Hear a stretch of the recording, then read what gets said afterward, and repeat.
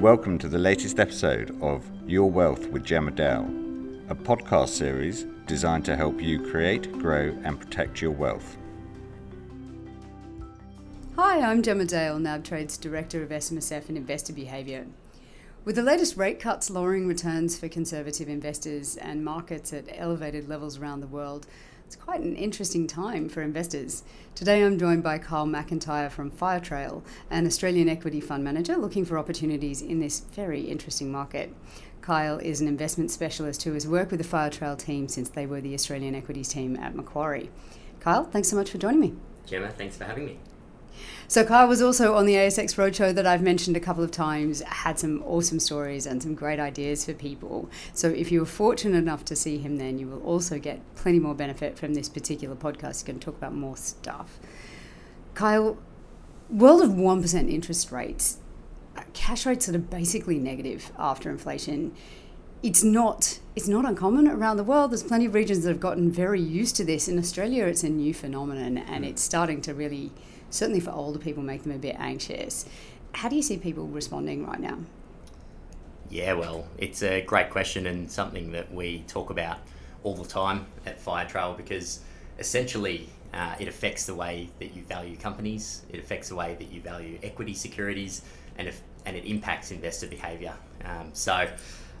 Investing is all about valuing the future earning stream or the future cash flows of a business, and essentially what happens when rates come down and bond yields come down is that the amount that you can earn on risk-free assets comes down, and the discount rates that you apply to investments such as equity securities also comes down. Now, what does that mean? I was going to say, do you want to explain what a discount rate is? Because I remember the first time I heard the concept, I was like, it makes sense, but I would never have gone there intuitively. Yeah, well, taking a step back, when you're valuing an equities, you can either do it price to earnings ratio or you can do a discounted cash flow. But essentially what you're doing is saying, what am I going to pay for the future cash flows or the future earnings of this business? Now, obviously, cash flows that you earn today are more valuable than cash flows that you would earn in the future. And so the discount rate is a discount that you apply to those future cash flows because you've got to wait a longer period of time to receive those cash flows. Now, usually the discount rate, always the discount rate is affected by the risk-free rate. So the amount that you get on, say, term deposits or treasuries and the like. Now that is important because if you're looking at longer term cash flows and you're saying, what are these worth? You compare it to other asset classes like cash, like treasuries, like bonds. And so when you're valuing equities, you say, okay, well, what is this worth relative to other assets? And that affects the discount rate that you apply to those future cash flows. So how much you want to get back from those future cash flows because you're giving up money today for money in the future. And that's what investing is all about. So the key question is, what happens when interest rates, cash rates, bond yields all come down? Well, what we call the risk-free rate, where you can earn a return on term deposits for basically zero risk, that comes down. And so other asset classes like equities become more attractive because they have higher yields than those asset classes. So relative, if you're earning 2% in your cash account and that goes down to 1%, and you're looking at the equity market and you can get a 4.5% dividend yield in the Aussie equity market, that 4.5% actually becomes more attractive when the cash rates go from 2% down to 1%. And so it affects the way you value securities, it affects the way you value equities, and the impact it's having is companies with longer dated cash flows. Those longer dated cash flows are becoming more valuable to investors today. And so we're finding that equity markets around the world are rallying on the back of this, and it's counterintuitive, but when rates come down, equity markets go up in value, and vice versa. When rates go up, equity markets come down because the relative valuation becomes less compelling. So what we're seeing is people moving into equity markets. We're seeing people go higher up on the risk spectrum in terms of where they're looking to generate returns, and that's because they want better yields and they're looking for that in equity markets. The challenge we've got as investors is asking ourselves, how long does this last? What is the direction of interest rates here in Australia? And if you're an Aussie equity investor, The challenge you're asking yourself is, am I happy with the 1% return in my cash account, or should I go up the risk spectrum and get a 4 to 5% return by investing in equity markets and taking a little bit more risk? So they're the questions we're asking ourselves. What are things worth today in the equity market, and where are investors looking for those returns in a lower return environment? I think you make so many good points there, and a lot of investors, certainly I make this mistake, right? So I think the fundamentals are just not there for a company or for markets in general. I think that looks very expensive. But when the alternative is 1%, it's not that expensive at all. The relativity is very important, and also markets are made up of people, right? You know that all of those people are doing exactly the same calculations going, 1% is no good for me right now. I can't live on that. And I think one of the most material issues, certainly if I look at our investor base and I talk to people, the amount that they get on their cash is absolutely material to their standard of living. Yeah. And so, such a large proportion of our share market is underpinned by retirees who are absolutely dependent on that cash flow. It's very important. And then you look also at younger people who are trying to save to buy a home. That's the number one goal for younger people I talk to. Yeah. They're trying to save at 1%, which is frankly negative after tax and inflation, quite negative. They're actually losing money every year. So it's quite difficult for people looking at that environment going, how on earth do I get a return? The only alternative for me is to move up the risk spectrum. And it might make them anxious, but they don't see any obvious alternative to that. Staying where they are is just not going to work. Yeah, and I think you hit the nail on the head earlier when you said that people are investing, and so it's people with emotions that are making these decisions, and it's a lot less safe in terms of the certainty of that yield or that cash flow coming through when you move from something like term deposits or cash to bonds and then up the risk spectrum into equities. But I think it's when people say things like, this is the new norm, things are going to stay lower forever, you won't get a return on cash ever again. I think you've got to be skeptical when people have those views, because what we've seen through experience is that markets move in cycles. And yes, interest rates are lower, and yes, the direction that the market is pricing at the moment is down for interest rates. But we actually don't know what is going to happen in the future. And the direction of interest rates, there are so many different variables that go into a reserve bank and Governor Lowe and the like when they're making those decisions, that it is very, very hard to predict the direction of those. And so I think when you're investing, you need to take a step back and say, okay, well, is this normal? And what is the margin of safety I need to have if I get this wrong? And so that's where our skill comes in trying to find undervalued companies where we have some sort of margin of safety in there, so that if interest rates directions do change and equity valuations come down, you actually have some safety priced in when you're looking at those assets. But it is a huge challenge, and if you don't think of it in both ways, are interest rates going up or could interest rates go down further, you do have a chance of missing out. And so it's a challenging time, and you've got a bit of a dichotomy moving in equity markets and investors' portfolios.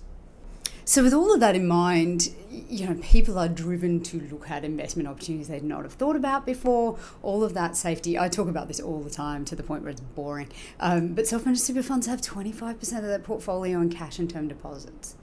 Every time I talk to an SMSF trustee, we know that's a massive issue for them, but it doesn't change. It's been like that for 10 years. You were talking about discount rates when I was first doing analysis, and we would use quite complex software, but we would always have to put in a discount rate against which you assess things. It was 6% when I was doing it.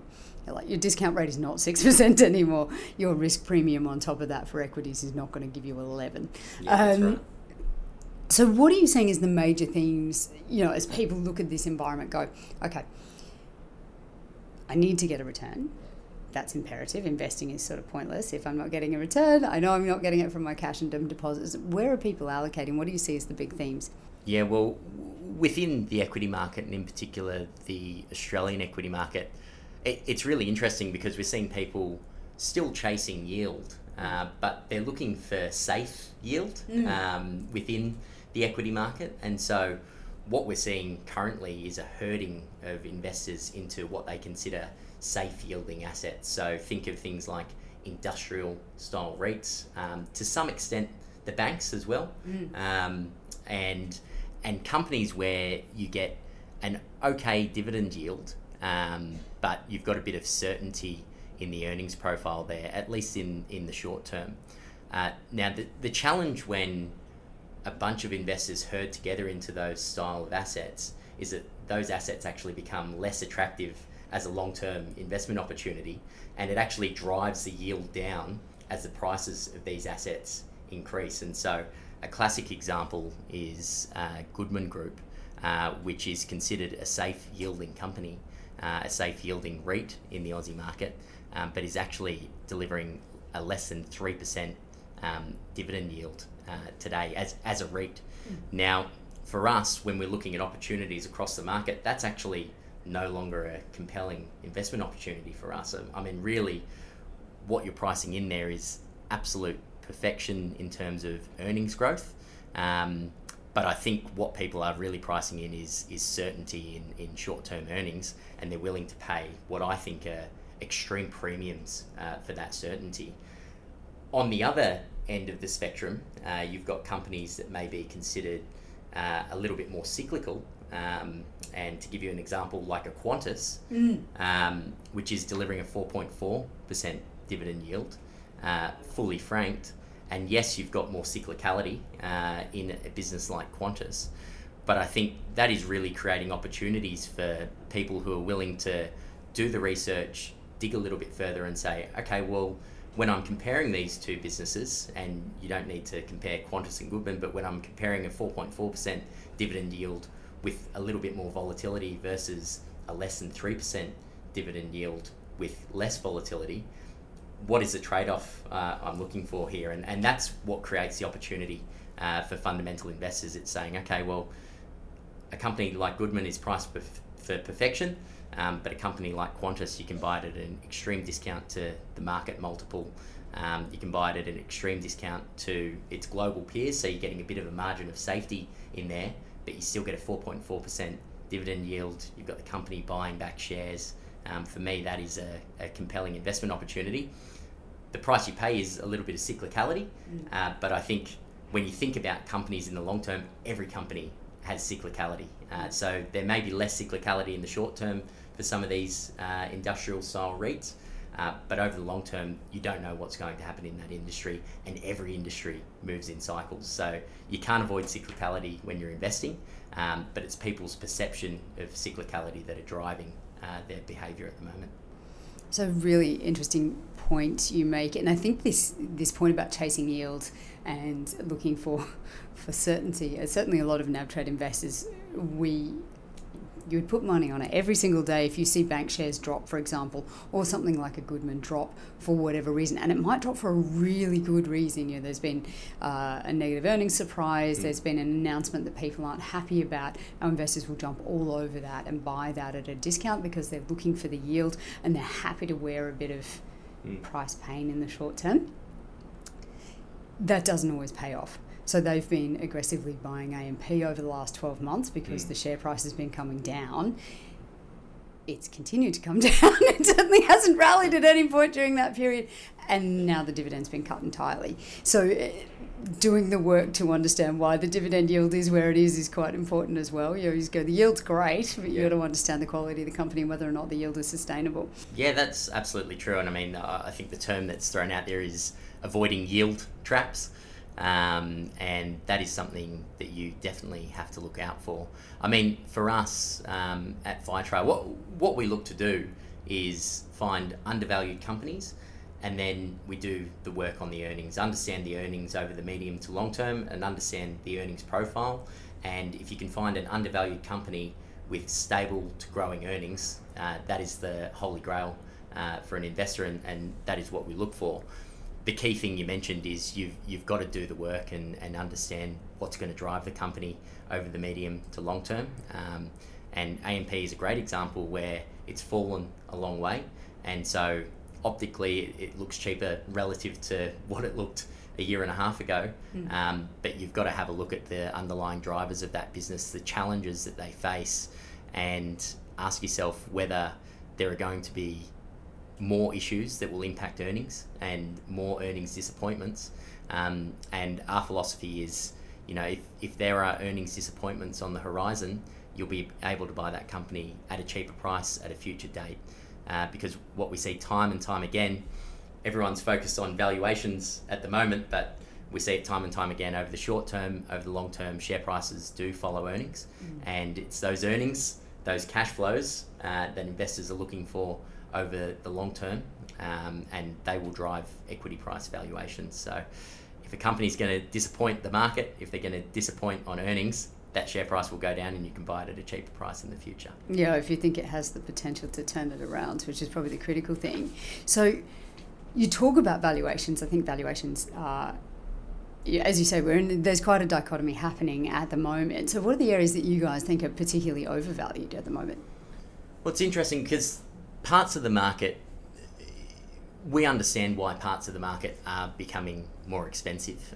If you think about infrastructure style companies where you've got long dated cash flows, and so a Transurban or an Atlas Arteria are great examples there, a Sydney Airport.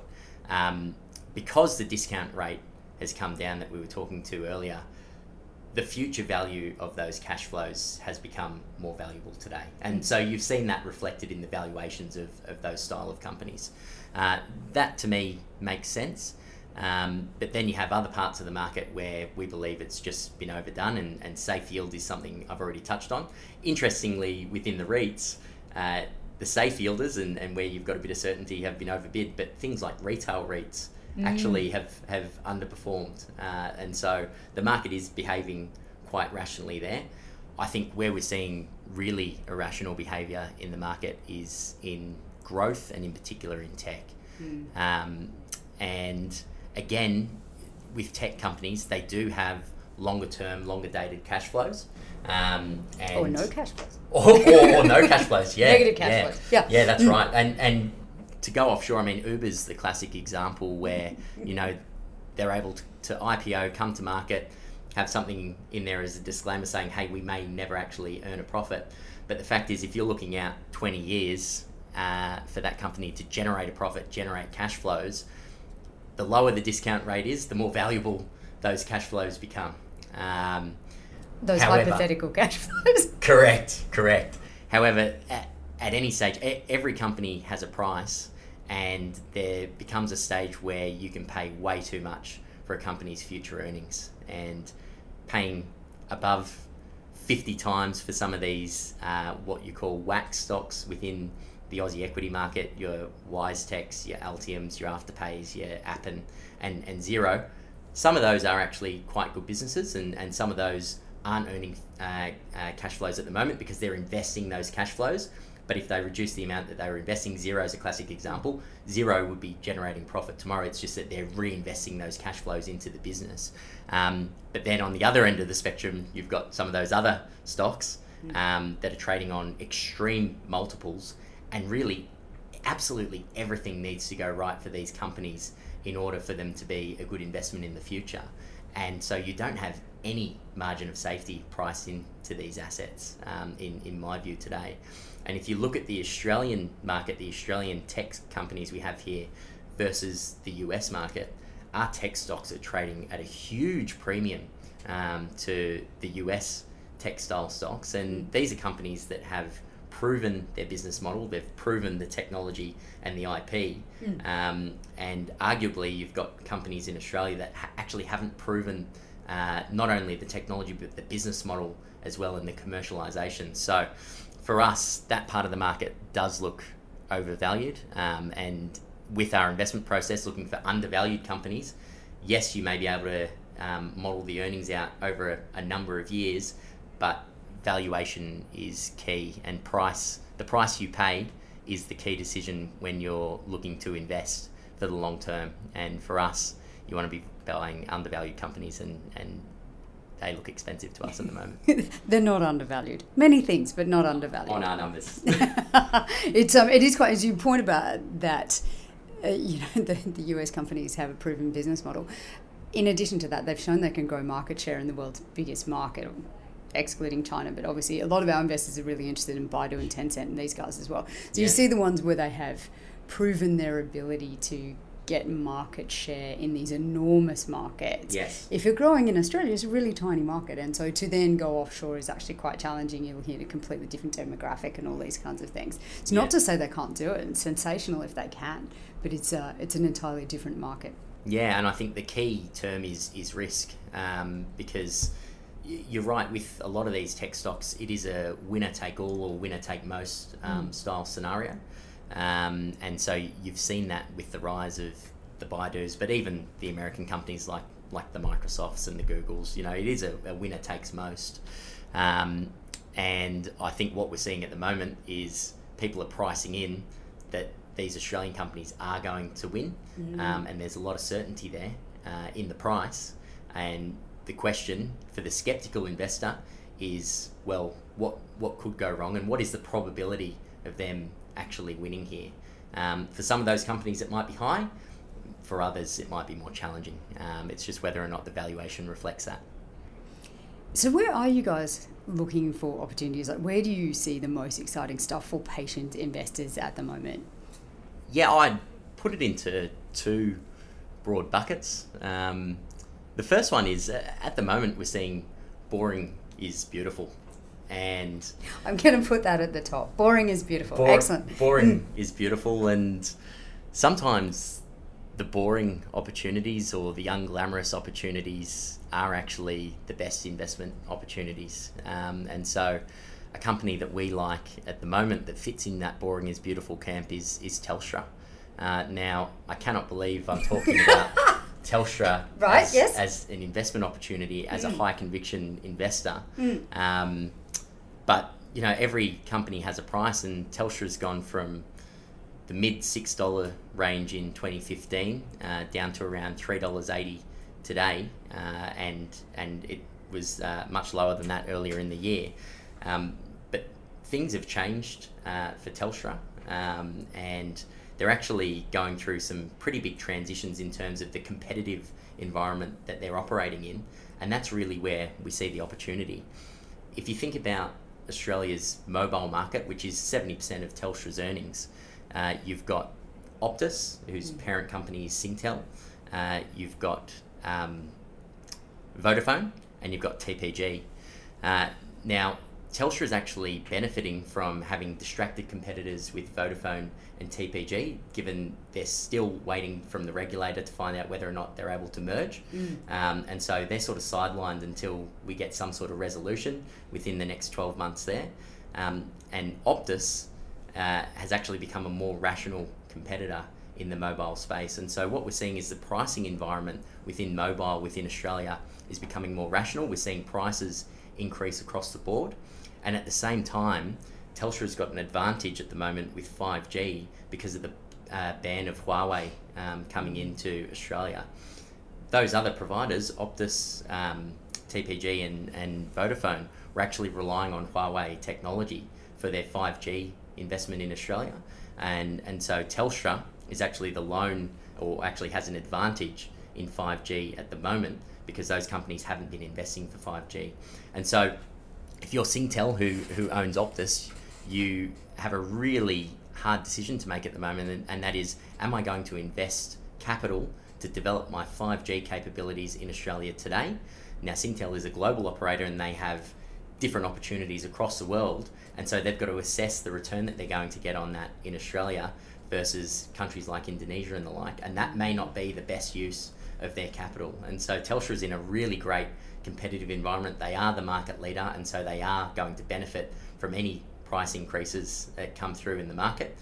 At the same time, we're seeing them strip costs out of the business. And so for us, you've got a better competitive environment, you've got costs coming out of the business, which we think needs to happen. They're quite well progressed on those costs coming out of the business today. And so we're seeing earnings growth in a company that's been pretty sleepy up until this point. And so, at current valuations, with earnings growth coming through, Telstra, to us, it may be boring, but as an investment opportunity, it is very exciting. On the other end of the spectrum, I mentioned this earlier, we're seeing any company with cyclicality is investors are avoiding anything with cyclicality. Qantas, again, is a classic example where it's trading on 9 times price to earning, 4.4% dividend yield. Over the past 4 years, they've bought back 26% of their share base, and it's actually rallied 400% over the last 4 years, but we still think it's undervalued. It's undervalued versus global peers, and so your US airlines generally trade on around 12 times price to earnings, but Qantas is actually in a much better competitive industry in Australia. There's only 2 main competitors in Australia. In the US, there's 4 to 5 key competitors. Yeah, if you've ever flown an American airline or you've had an experience on them, Qantas looks fabulous as a consumer and potentially as an investor as well. Yeah, safety record's also much more impressive. That's right. But the other key thing is Qantas's main competitor, Virgin, still isn't making money. And so when we speak about Qantas, I think you got to take a step back, because when people think about Qantas, they probably think about the oil price and is that going to impact Qantas? They probably think about demand. Are we in a softer demand environment? And the answer is yes, the consumer's been softer. But airlines are all about supply and demand, and there are 2 sides to that equation. And so we've seen demand weaken, but we've also seen very rational responses to supply between Qantas and Virgin. And so when planes aren't filling, they're actually taking planes out of the market and they're reducing the capacity. What that means is the prices that they can charge for seats continue to increase, even though you're not seeing an increase in demand because supply is being taken out of the market. That's great for a company like Qantas, who again is the market leader. Price rising environment, they're actually able to offset any sort of increase with regards to costs for fuel and the like. And actually, we see at the moment, if there are any increases for costs in fuel, A, Qantas has a very good hedging program, but B, they can actually charge an oil price ticket levy, as we've seen them do in the past. The funny thing about those levies is they generally stay for a lot longer than oil prices stay higher. So it can actually be a net positive if you're able to look through it and take a bit of a medium to long-term view.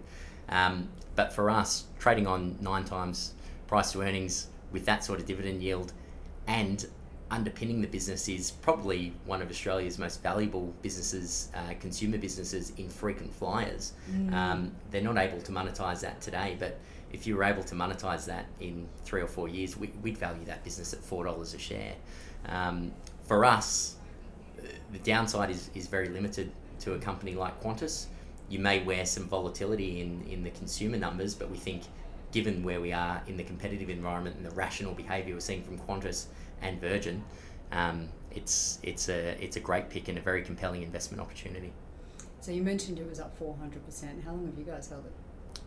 We bought it back in 2014, so we bought Qantas, I think it was around $1.60. It's always good to ask that question, right? If you think it's still got upside, you're still holding it. That's it's actually one of the longest holdings we've had. I mean, generally we hold companies for 2 to 3 years and they hit valuation. What we've seen with Qantas is there's been trimming and adding along the way, but it's still a compelling investment opportunity today. And the company agrees with us. The company continues to buy back shares, and that is a sign that the company believes that their share price is undervalued as well. That's encouraging.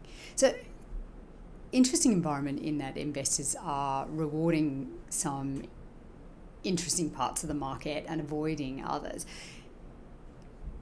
Patient capital sort of matters for the kind of stocks that you're talking about. How long do you think people need to give it? What sort of time frame do you think people really have to have in mind if you're going for these undervalued companies? Because people have been hurting buying undervalued stuff and then watching Nearmap rocket. Yeah. They'll be going, I'm in the totally wrong end of the market. This is terrible. My portfolio's gone nowhere. I believe in the companies. I bought them for a reason. I don't think I paid too much, but they just haven't been re-rated yet. Well, if you're investing in the equity market, full stop, you need to be investing for a 5 to 7 year period. And I think if you go back through the Aussie equity market and you go in 7 to 10 year cycles, you wouldn't be able to find a period where it's delivered negative returns. So 87, you'd be borderline breaking even. I think you break even. Just about. To be honest, 2007, you also had a bit of a rough run, but dividends have really helped. Exactly. And so that is a good point, because I'm talking total returns with capital appreciation plus dividends. So what the investor receives. But for me, you need to have a 5 to 7 year horizon if you're looking to invest in the equity market. The way we value companies is we generally look out 3 years and do all of our earnings modelling and research looking at 3 years. The reason for that is we find that looking out any further, you can go further with infrastructure style companies when you're valuing them, but for a standard industrial style company, if you go out any further, your estimates are becoming a lot more pie in the sky, finger in the air style thing. We want to invest with high conviction in the earnings certainty. You also find that it matches what the company's strategy looks out in their horizon for their strategy as well. So you want to be aligned with that. But I think today what we see with people who are investing in the equity market, and a lot of the market is focused more and more short term. The market is focused at the minimum 12 months, but at the extreme end, half to half in Australia or quarter to quarter in the US. And for us, if you're investing in a company as an investor, not as a speculator, then you need to have a longer term view than that. So 3+ years at the minimum. But if you're in equities and you're investing with an active equities manager who's looking to outperform, I think you need to have a 5+ year cycle in order for that process to come through, because markets move in cycles and your manager needs to be able to prove themselves across a full cycle, not across a 6 to 12 month period. Yeah, it is. I think particularly given the last couple of years, that short-term view's been, it hasn't been normal. It's not been normal this period. Not that it ever is, right? The last 12 years have been interesting. And we've been running a high conviction flagship strategy for 14 years. And what we've seen over that period is there's been 5 distinct growth or value cycles. So when companies that are considered growth companies with high growth, high PEs, are bid up and their valuations become expensive, I'd say we are in a deep part of a growth cycle right now. Now, we don't know when those cycles turn. What we do know is that when they turn, they can turn quickly. The last growth cycle lasted all the way up until the end of 2015, and you saw January 2016 is when it turned, and then value materially outperformed growth over the next 12 months. But what we've seen is markets move in cycles. The Australian market moves in cycles as well. We feel, we're a fair way into a growth cycle. That will probably continue as interest rates come down. And again, it comes down to those discount rates that people are using. But for us, you've got to be building a balanced portfolio that takes where you are in the cycle into consideration. But also, I think the safest thing you can do is just not overpay for assets at any time. So you mentioned a company like Nearmap. For us, when you're paying that multiple on that earnings stream, it becomes very, very difficult to get a suitable return on your investment over the long term. Let alone a positive surprise, right? Yeah, that's right. It's plenty of our investors are really happy to give it a go, though. So, talking about this dichotomy between the value and growth cycles or periods of the market, any major catalysts you guys are looking out for a re-rating at the moment? I think the biggest risk to equity markets at the moment, and the biggest risk to equity market valuations in general, is inflation. Because what you see, inflation is simply prices of goods going up. And what you see is that when the prices of goods go up, or a basket of goods go up, and things are good, central banks, reserve banks will respond, and they will raise interest rates in conjunction with that. And again, what that does is it brings down the relative valuation of equities. So for there to be any sort of slowdown, I think that would be the key risk factor that you would be looking out for. And there are a number of things that can cause that, whether it's rises in wages, which we've seen be stubbornly low for a long period of time, whether it's just the rise of the cost of goods that you and I buy every single day. What I'd note is inflation has been stubbornly low, and so central banks want to get it higher, and that is part of the reason why they've been lowering rates. But inflation is a strange and mystical beast. You don't know when it will rear its head, But what we do know through time is that when it comes, it's unexpected. And so they're the sorts of things that we are very cognizant of. And again, it comes back to being disciplined in your process, making sure we're a concentrated manager, but we've got an eclectic portfolio across different industries, different sectors, different stock-specific or companies. And we also make sure that we're not overpaying for those companies as well. And so that's where the safety comes in. But I think the biggest risk investors need to look out for if you're investing in equities is rising interest rates, rising inflation.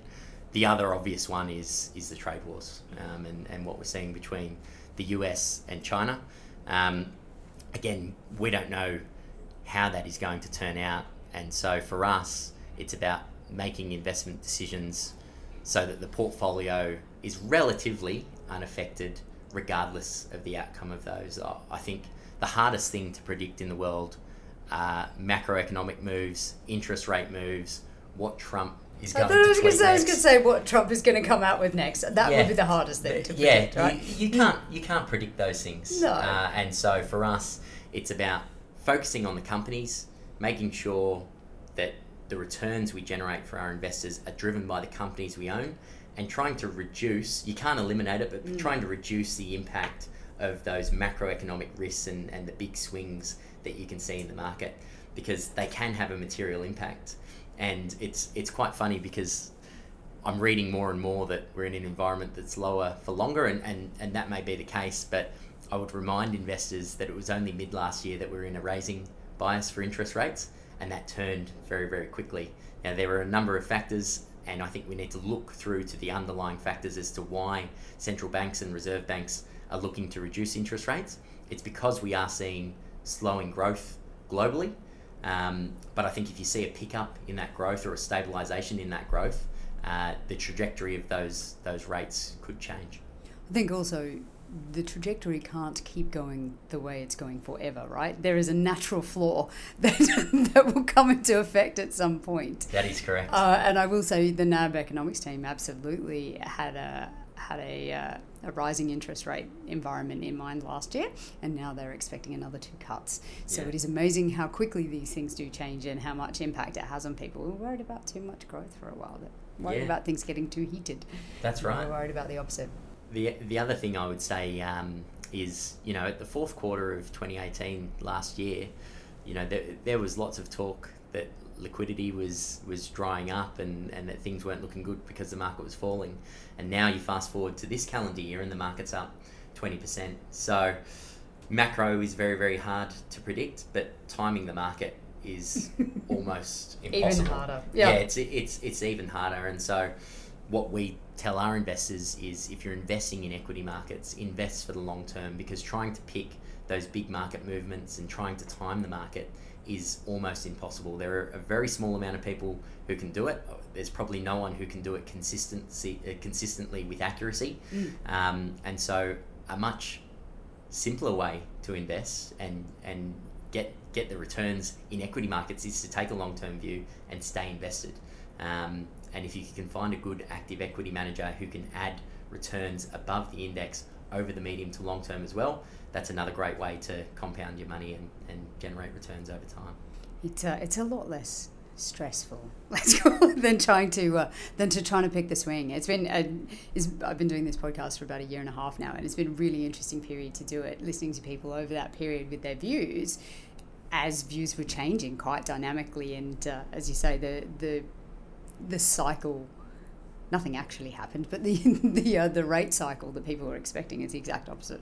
Well, 12 months later. And you see it in people's portfolios. That again, that fourth quarter in 2018, a lot of investors put money into cash. A lot of investment managers put money into cash.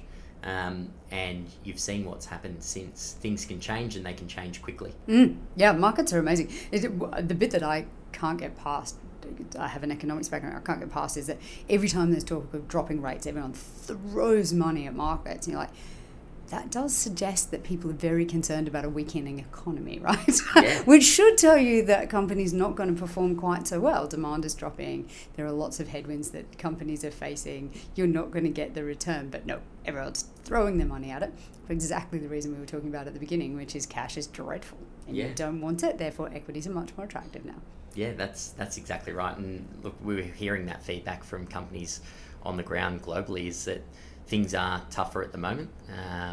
And, we're seeing earnings downgrades across the market, and there is valuation risk out there in pockets of the market.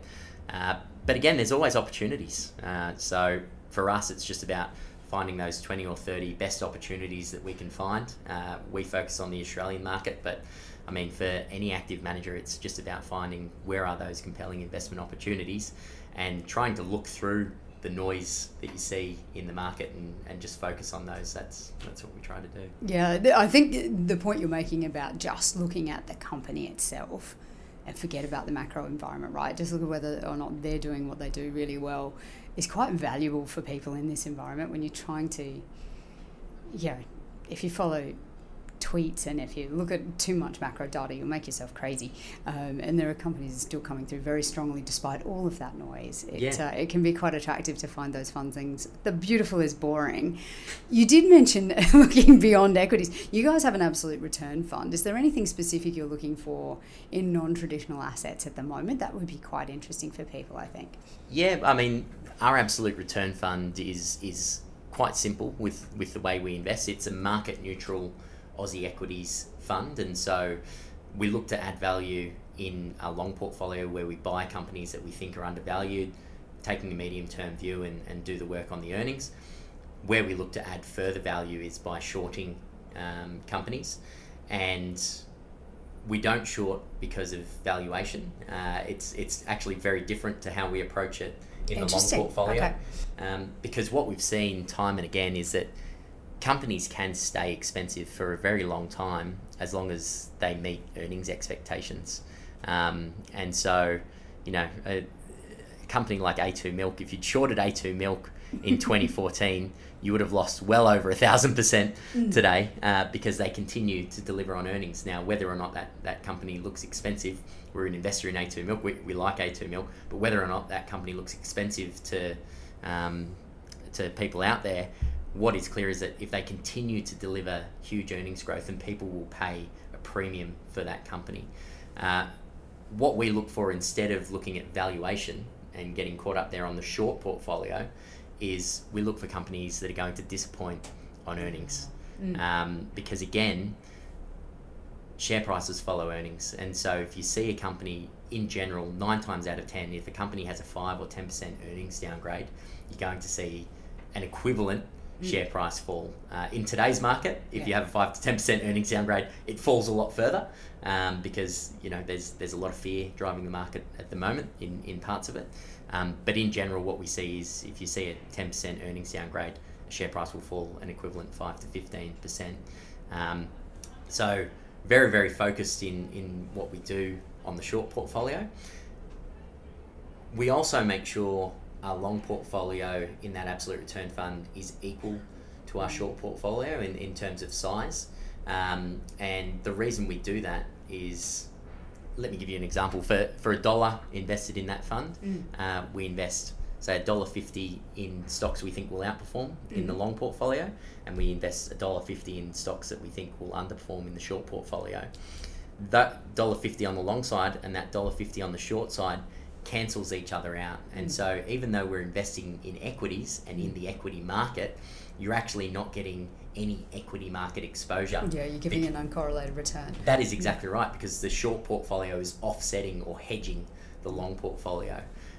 So we look for earnings downgrades in that short portfolio, but we also use that short portfolio for risk management. And we look to reduce our exposure to equity markets so that you get that uncorrelated source of returns or returns that are different or independent from the market.